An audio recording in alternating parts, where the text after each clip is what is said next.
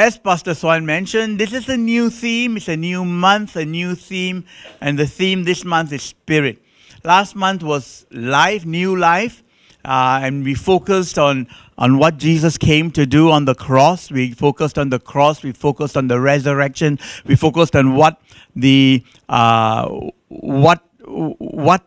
the results of the resurrection of Jesus Christ. So we focused on all of that.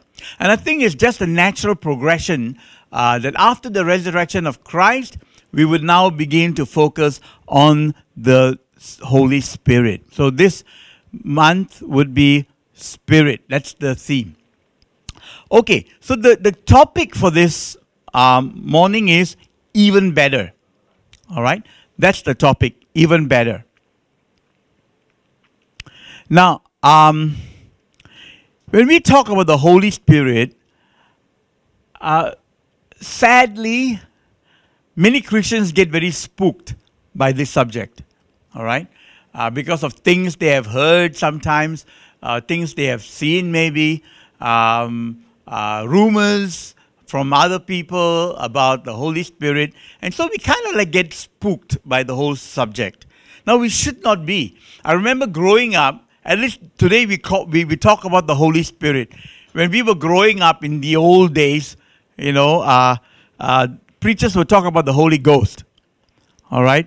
And I think that's where the spook comes from, right? When we talk about the Holy Ghost.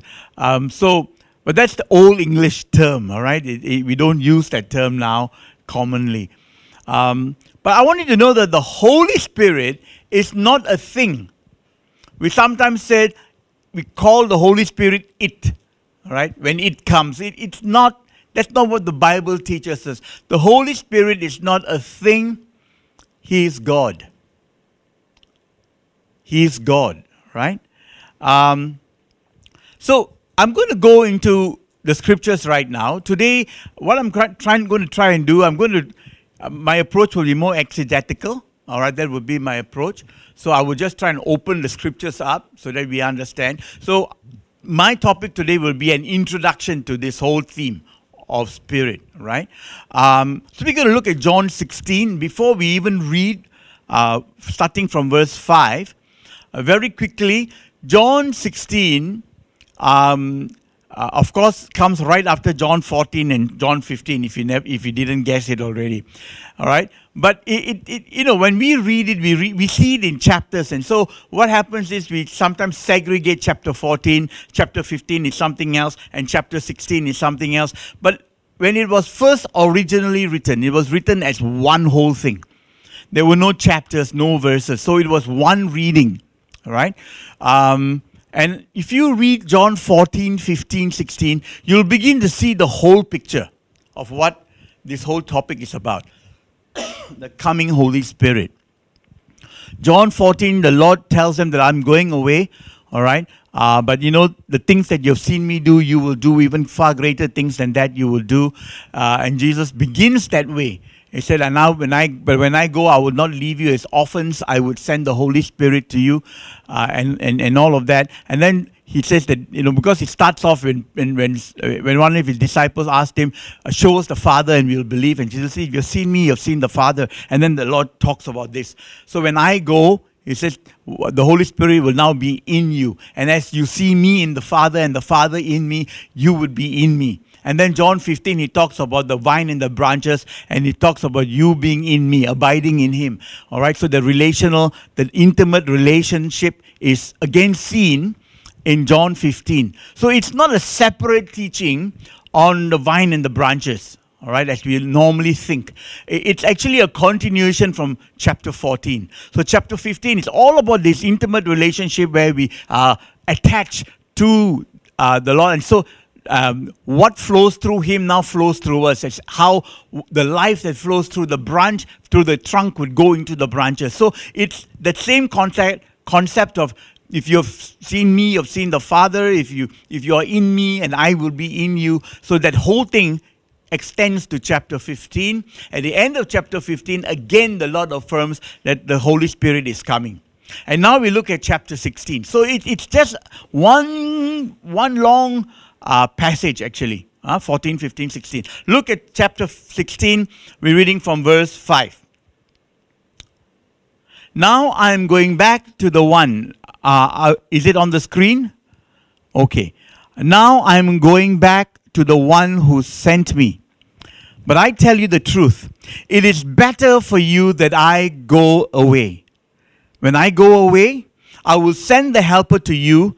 If I do not go away, the helper will not come. We're going to pause there. Jesus said something very strange. I think if you, sometimes we know when we read through the scriptures, we just skim through it. We don't sit down and think of the significance of what he just said. Jesus actually said, it is better for us if he went away, because then the Holy Spirit can come. Now we think about that. Okay, we pause there for a bit. Is it really true? Would it be better for us if Jesus went away? The disciples, I'm sure, at that time, they couldn't understand fully. Because as far as they were concerned, how wonderful it is for Jesus to be among them. If Jesus went away, where would we be? We wouldn't have the miracles. We wouldn't have, we wouldn't have the following. We wouldn't have someone to teach with such authority. We won't have any of these things. So surely it's better if Jesus is here. If Jesus went away, what would we be? We would be nobodies but fishermen. We would go back to what we used to be because we were nobodies. All right? But Jesus said, I say to you, it is far better. It is better if I were to go away. Then the Holy Spirit can come. You see, you have to understand this, all right, church. The full ministry of the Holy Spirit can only begin after the ministry of Jesus is completed. Let me repeat that. The full ministry of the Holy Spirit can only begin. Full ministry of the Holy Spirit can only begin after the ministry of Jesus is complete. So, this is about the gospel. All right? It's about the gospel mission. You know that this gospel mission didn't begin with Jesus coming to earth. The gospel mission began long time ago. In fact, the Bible says before the foundations of the world, the gospel mission was already etched out. So the moment Adam and Eve sinned in the garden, God could declare the gospel mission. Right? If you remember in the Garden of Eden, Jesus, God the Father could declare the gospel mission. See, the Father was the architect of the gospel mission. He was the architect of the gospel mission. And then the Son accomplished the gospel mission.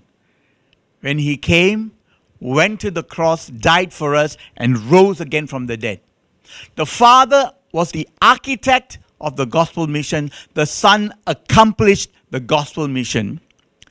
And then the Son now has ascended.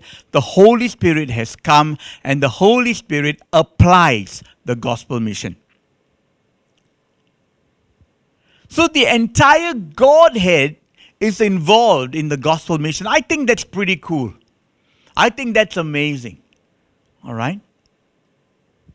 The Father is the architect, the Son accomplished it, and the Spirit applies the gospel mission. So the question is this: could not the Holy Spirit come in full power while Jesus was still here? Couldn't that happen? Why must Jesus say, I have to go back? Couldn't the Holy Spirit come and show the full power of his work when Jesus was still here? The answer is simply no. What do I mean? Why do I say no? Because the Holy Spirit could not reveal God's transformative power through Jesus. Listen, this is the work of the Holy Spirit. The Holy Spirit's work is to transform us. And it cannot do that work through Jesus because Jesus was sinless. Jesus was perfect. There was nothing to transform. Can we understand this? I think we need to understand, because I said today, I'm just introducing the work of the Holy Spirit. And so we need to grasp this. This is why Jesus says, I need to go, and then the Spirit can come. Because the full work of the Holy Spirit can only be accomplished through flawed people like me and flawed people like you. When He comes to indwell us, when the Spirit comes to indwell us and transform us, that's what the gospel is all about. So He couldn't do it with Jesus. Because Jesus is God and so is the Spirit. So He cannot do a transformative work in Jesus. So the basis of the transformation is Christ's finished work through His death and resurrection. That's the basis. So Christ had to accomplish the work. And then the Spirit comes to apply that work. So Jesus was right when He said, it is better for me to go, because if I don't go, the Spirit cannot come. So for the Spirit to come, Jesus had to go. And then the Spirit can indwell us, and the Spirit can begin His full power, His full work of transformation in us. All right? So let's move on. Now we're looking at verse 8. All right? John 16. Jesus says, when the Helper, that's the Holy Spirit, when the Helper comes, He will prove to the people of the world the truth about sin, about being right with God or righteousness, and about judgment. So there are three things He says that the Spirit of God will do. He will prove, He will show, He will manifest, He will reveal to the world the truth about sin, the truth about being righteous with God, the truth about judgment. The resurrection and the ascension. Ascension is when Jesus went back to heaven, okay? And this is something that we will observe. I think it's on the 13th of this month. So it's coming right up in about a couple of weeks, all right? Less than 2 weeks' time, all right? The ascension. So, Yeah. We will observe in our homes. It's not a Sunday, okay? We will observe this in our homes. I will send out a reminder, I think, through WhatsApp to all you guys. All right, so that's the ascension of Jesus, all right? The resurrection and ascension shows the world to be wrong over three things. What? Number one, the human race. People think that we as humans, even the Jews believe this, all right? The religious leaders believe this, that as long as we keep following the laws, as long as we keep to this set of rules, we will be okay. And that's wrong, all right? Because the fact of the matter is sin kills. And so no matter how upright they seem to be, following all the laws, all of them died and they remain in their graves, including the prophets of the Old Testament. Every one of them died and remained in their graves. Right? So it is wrong. So the resurrection and ascension of Jesus shows the world to be wrong over these three things. So one is the human race, that sin kills, and so we all need to be saved. We need to be saved. The second thing is this. It was wrong about Jesus. They incriminated Him. They put Him on a cross as a criminal, but Jesus was sinless. He rose again from the dead. He conquered death. You see, while even the prophets of old remain in their graves, Jesus did not, because the grave could not hold Him down, because Jesus was sinless. And Jesus dying on the cross was not because He was a victim, but because He subjected Himself to death. In fact, Jesus was not a victim, He was a victor. Hallelujah. So He died to be our Savior. And the third thing that was wrong was this, that death. Because to many people, death seemed to be so final. But Jesus Christ's resurrection proved that death has been overcome. And Jesus did that for me. He did that for me. He did that for you. All right? And now we're going to move on to verse 9. John 16, verse 9. The world's sin is that it refused to believe in me. Righteousness is available because I go to the Father and you will see me no more. Now stop there. Righteousness is available not because you followed law, not because you followed the rules, not because you followed the rituals, not because you seem to be a good man. Righteousness is available because I go to the Father. I did not die and remain in the grave. I am alive. I have beaten death. I have conquered death. I have proven that I am sinless. I've proven who I am. And I've died because I paid the price for you. So now through me, righteousness is available. I'm alive and I'm going back to the Father. And you will see me no more.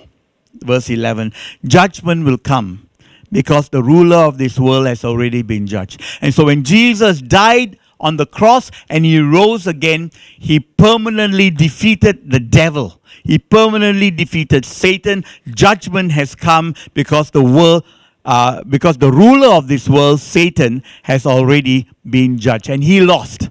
Satan has lost. He is a defeated foe. All right, he's a defeated foe. Verse 13. But when the Spirit of truth comes, he will lead you into all truth. The Spirit of truth will bring glory to me because he will take what I have to say and tell it to you. So the Holy Spirit's mission is this, is to reveal the glory of Christ in the gospel. The Holy Spirit's ministry is not power in general. So sometimes we think the Holy Spirit's job is to just come and give us power.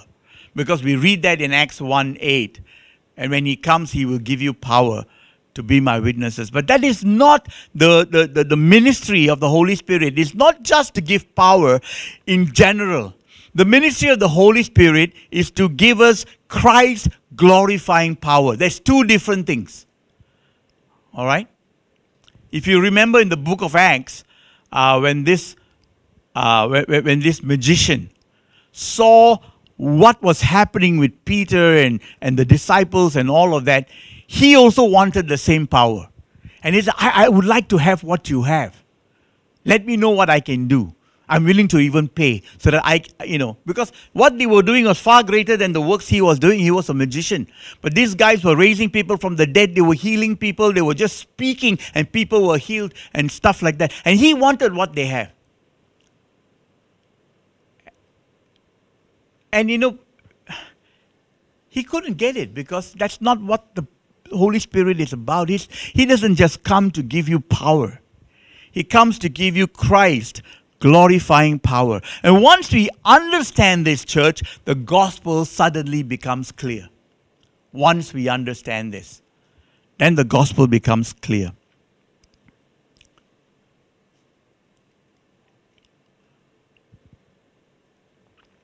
Verse 14. We'll look at verse 14 one more time. The Spirit of truth will bring glory to me because he will take what I have to say and he will tell it to you. This is probably the most important sentence on the work of the Holy Spirit. It is the most important sentence. The Holy Spirit points to Christ's resurrection glory and his triumph over sin and Satan on the cross. And that's the apex of the glory of Christ. That's the work of the Holy Spirit. The Holy Spirit comes and he always points us back to Christ. He points us back to the glory of Christ. He points us back to the triumph on the cross. He points us back to the empty tomb. He points us back to all of this. He points us back to the fact that Jesus has triumphed over Satan. And that now that life that Jesus had is now offered to us. That is the Holy Spirit's work and ministry. Where is the evidence of that? Because now Jesus said, again, I'm going to remind you, Jesus said this. It is better for me to go. And then the Holy Spirit can come. Because the Holy Spirit has a job to do, has a work to do. And that is his work, to point to Christ.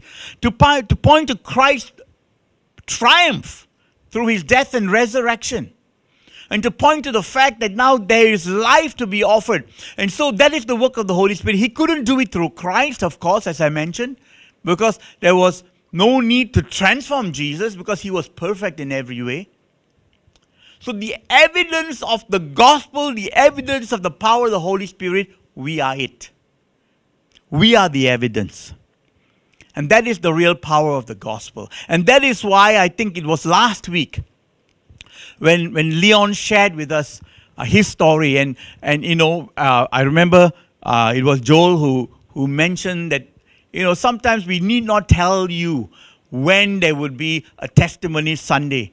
You should be ready with a testimony, with a story to share because of what the Spirit is doing in our lives. Because there is a transformative work that the Holy Spirit is doing in our lives. When I look at my life, what I am today, what I was before I had an encounter with Jesus, there must be something for me to talk about, something exciting for me to say. I was like that, but praise God, I'm like this today. I was fearful. I was worried all the time. I was someone without purpose, without hope, without meaning. Today I'm different. That's the evidence that the Holy Spirit is at work in your life, and the evidence that you have new life coursing through your veins. But when we have no story to tell, when people look at us and they see no difference, and they say, you go to church? You're a Christian? You know that something is wrong. You know that something is wrong. I remember when I was working in the Star papers many years ago, I had a boss that was a bit of a tyrant. I remember she was a bit of a tyrant, yeah. She used to, because I never fought back, so she would pick on me very often and all that. And when I finally resigned from the company to set up my own company, I called her out for lunch. And she was a bit surprised, but she went out, so we had lunch together. And we were chatting, and finally she said, Stephen, all these years I've been observing you. I was there for 10 years. She said, all these years I've been observing you. And this whole company, because my department, there were a few people who called themselves Christians. And so I looked at the company, I looked at the team. And I found no difference between Christians and everybody else. In fact, I find Christians to be hypocrites. Only you and another brother whom she mentioned, you are the only two people who are different from the rest. And she said, and that's why I really admire you. And I said, there's nothing to admire. I said, the only difference between you and me, we are no different. I said, we are the same. I'm exactly the same as you are. The only difference between me and you is that I'm forgiven. I'm forgiven. That's the difference. All right? And because I'm forgiven, God has changed me. But inherently, we are the same. And so she heard. And so I was able to share the gospel with her. You see, the evidence of what Jesus did on the cross and how he rose from the dead, the evidence of him leaving and the Spirit coming, we are it. We are the evidence. Our lives will tell the story. John 7:38-39, Jesus said this, anyone who believes in me may come and drink. For the scriptures declare, rivers of living water will flow from his heart. When he said living water, he was speaking of the Spirit, who would be given to everyone believing in him. But the Spirit had not yet been given because Jesus had not yet entered into his glory. Jesus had not yet entered into his glory. Right? So the Spirit had not been given. But he was talking about something that was to come. Anyone who believes in me, rivers, streams of living water would flow from you. And he was speaking about the Holy Spirit. So the question now we ask is this. Okay, but you're talking like this, that Jesus was here and he went and then the Holy Spirit came and then there will be change and transformation. But wasn't the Holy Spirit also present in the Old Testament? Don't we when we read the Old Testament, don't we see his works? Isn't it true? Well, the question is yes, of course. The Holy Spirit was present in the Old Testament. In fact, the Holy Spirit was also present in the life of Christ, wasn't he? The Bible says, the same Holy Spirit that raised him from the dead also will give life to us now, will give life to our mortal bodies. And so the Holy Spirit was present in the Old Testament. In fact, we read the scriptures. Many times we find that the Holy Spirit would come upon somebody and would strengthen him and give him power to do certain works. All right? We read this many times in the Old Testament and also in the life of Jesus. So what is the difference? So why did Jesus say, unless I go, the Holy Spirit cannot come? Something is not right. Let me explain this, all right? While the Holy Spirit was present in the Old Testament days, and the Holy Spirit was present during the ministry of Jesus, and the Holy Spirit was doing his work with the Old Testament prophets and people, as well as with the Lord Jesus Christ, the Holy Spirit could not powerfully do his most essential work. Okay? The Holy Spirit could not powerfully do his most essential work. And his most essential work was what? Glorifying the accomplishment of the crucified and risen Christ. Because Jesus had not come in the Old Testament, he had not died and risen again. The Holy Spirit came to do some work amongst people and then he went. All right? He could not stay with people. He could not reside and indwell in people. He could not. Because Jesus had not defeated sin and death yet and the devil yet. So people were still living in their sins. But the Spirit would come upon them, do a work, and he will go. All right? Same thing with Jesus. The Holy Spirit was with Jesus. Anyway, as the Father and him were one, the Spirit and him were one also. So they were doing work together. But the Holy Spirit could not do a transformative work in Jesus because there was no need for that. So the Holy Spirit is now able to do his most essential work.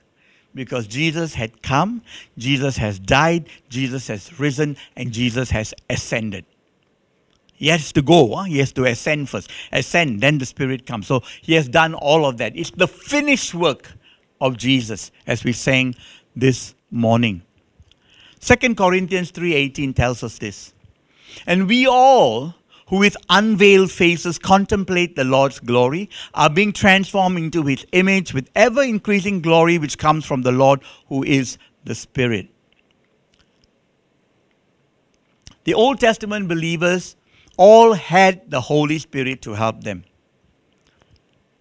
But they all did die in their sins. But we now have the Holy Spirit as our helper living in us. Not just coming to work among us. He is now working in us. Something that the Old Testament people never had. They never had the Holy Spirit working in them. What's the difference? The Holy Spirit now indwells us because we are cleansed from sin. The people of the Old Testament, because Jesus had not come yet, the sin problem in their lives were not taken away. When they did their sacrifices and all of that, it wasn't to remove sins. It was to cover sins. They're two different things, covering and removing. Covering is like, you get someone to sweep. They sweep the house, sweeps up, all the dirt comes. They open the carpet and they put under, and they sweep everything under the carpet and they close the carpet. You don't see the sin there, but they have not removed. You don't see the dirt, but the dirt has not been removed. It is just covered. That is what happened with the sacrifice of lambs and bulls and all of that. It was for the covering of sins, not for the removal of sins. So the Spirit could not come and indwell because they had sin that was not dealt with fully. But the Spirit now indwells us because we are cleansed from sin. And so the Spirit indwelling us is now beginning this work of transformation from the inside out. From the inside out. to conform into the image of Jesus. I think that is amazing. That's what we read just now. We can now be transformed into the image of Christ. That could not happen in the Old Testament, because the only way that they could find peace with God was to follow a set of rituals, follow a set of rules. But now with what Jesus has done on the cross, there is no need for that. But there is a transformation that takes place from the inside out, not from the outside, forcing ourselves to follow our rituals. All right? So now I'm going to end with just some take-homes. Just some 6 take-homes today. Number 1, the most compelling evidence of the Holy Spirit in our lives is our own transformation. That's the most compelling evidence of the work of the Holy Spirit in our lives, our own transformation. So the question I ask you is this: have you seen a radical change in your life? Have you seen a radical change in your life? If not,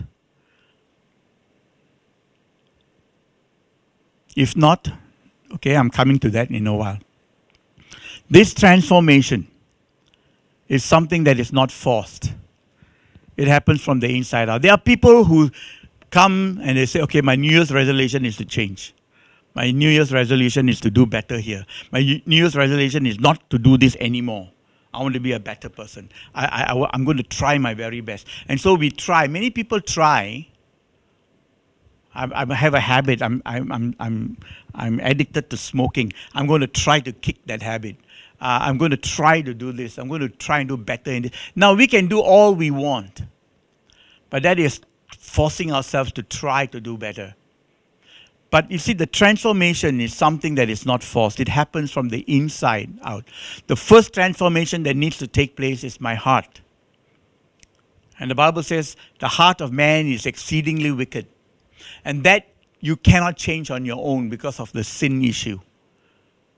So Jesus died on the cross to pay the price for my sin, and He's taken that issue away already. So all I need to do is now to surrender my heart to Him.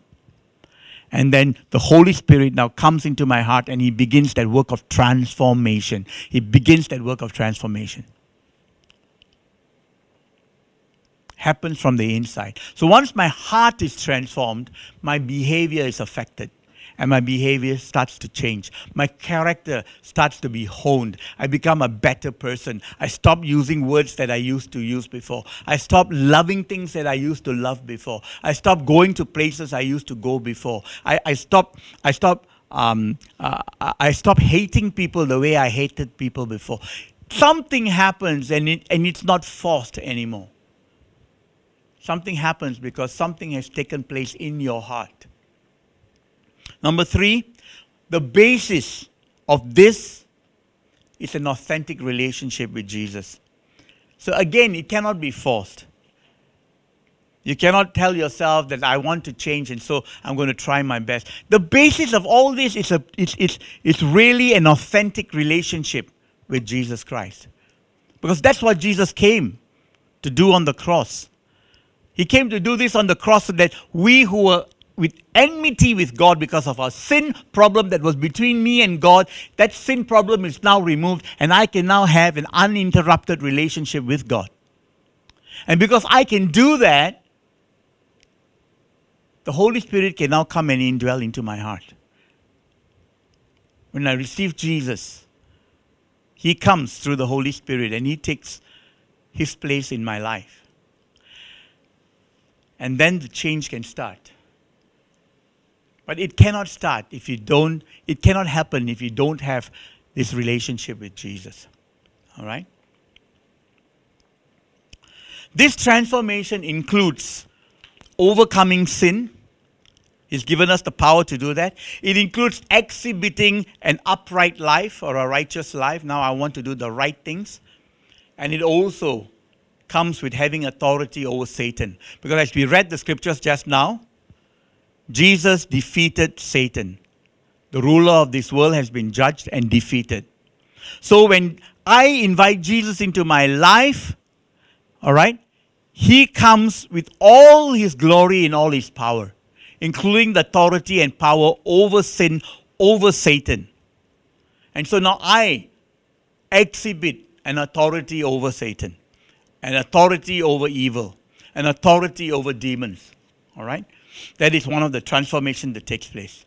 The fifth one, the Holy Spirit transforms us into the image of Christ so that we can continue his work as him, not like him. Now, very often we talk about, I want to do things like Jesus did. I want to love like Jesus loved. I want to help people like Jesus helped people. Now, that is missing the point. The whole point about the work of the Holy Spirit, the transformative work of the Holy Spirit, is for him to come in all his glory, all his power, and inhabit our lives, indwell our lives, so that now I no longer need to try to be like Jesus. The old Stephen is no longer alive. This is now Jesus living in me. And so now I love, not like Jesus, but I love as Jesus. I would touch people as Jesus. I would pray for people as Jesus and exercise that authority as Jesus. So that is something that the Old Testament people could not have. Only we, because now the Spirit is in us, not with us, in us. So I now can continue Jesus' work, not like him, but as him. And finally, because of this, church, listen carefully.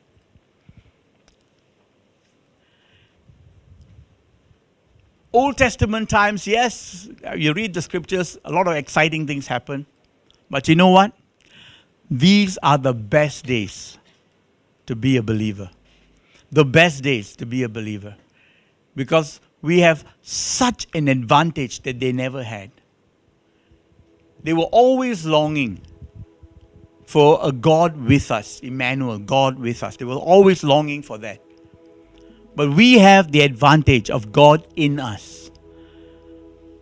And to me, that's mind-blowing. Mind-blowing. So it's not just about God with us. It is now about God in us. And that's what the Holy Spirit has come to do in our lives. These are the best days to be a believer. The best days to be a believer. It's a great time to be alive and to be a believer of Jesus Christ.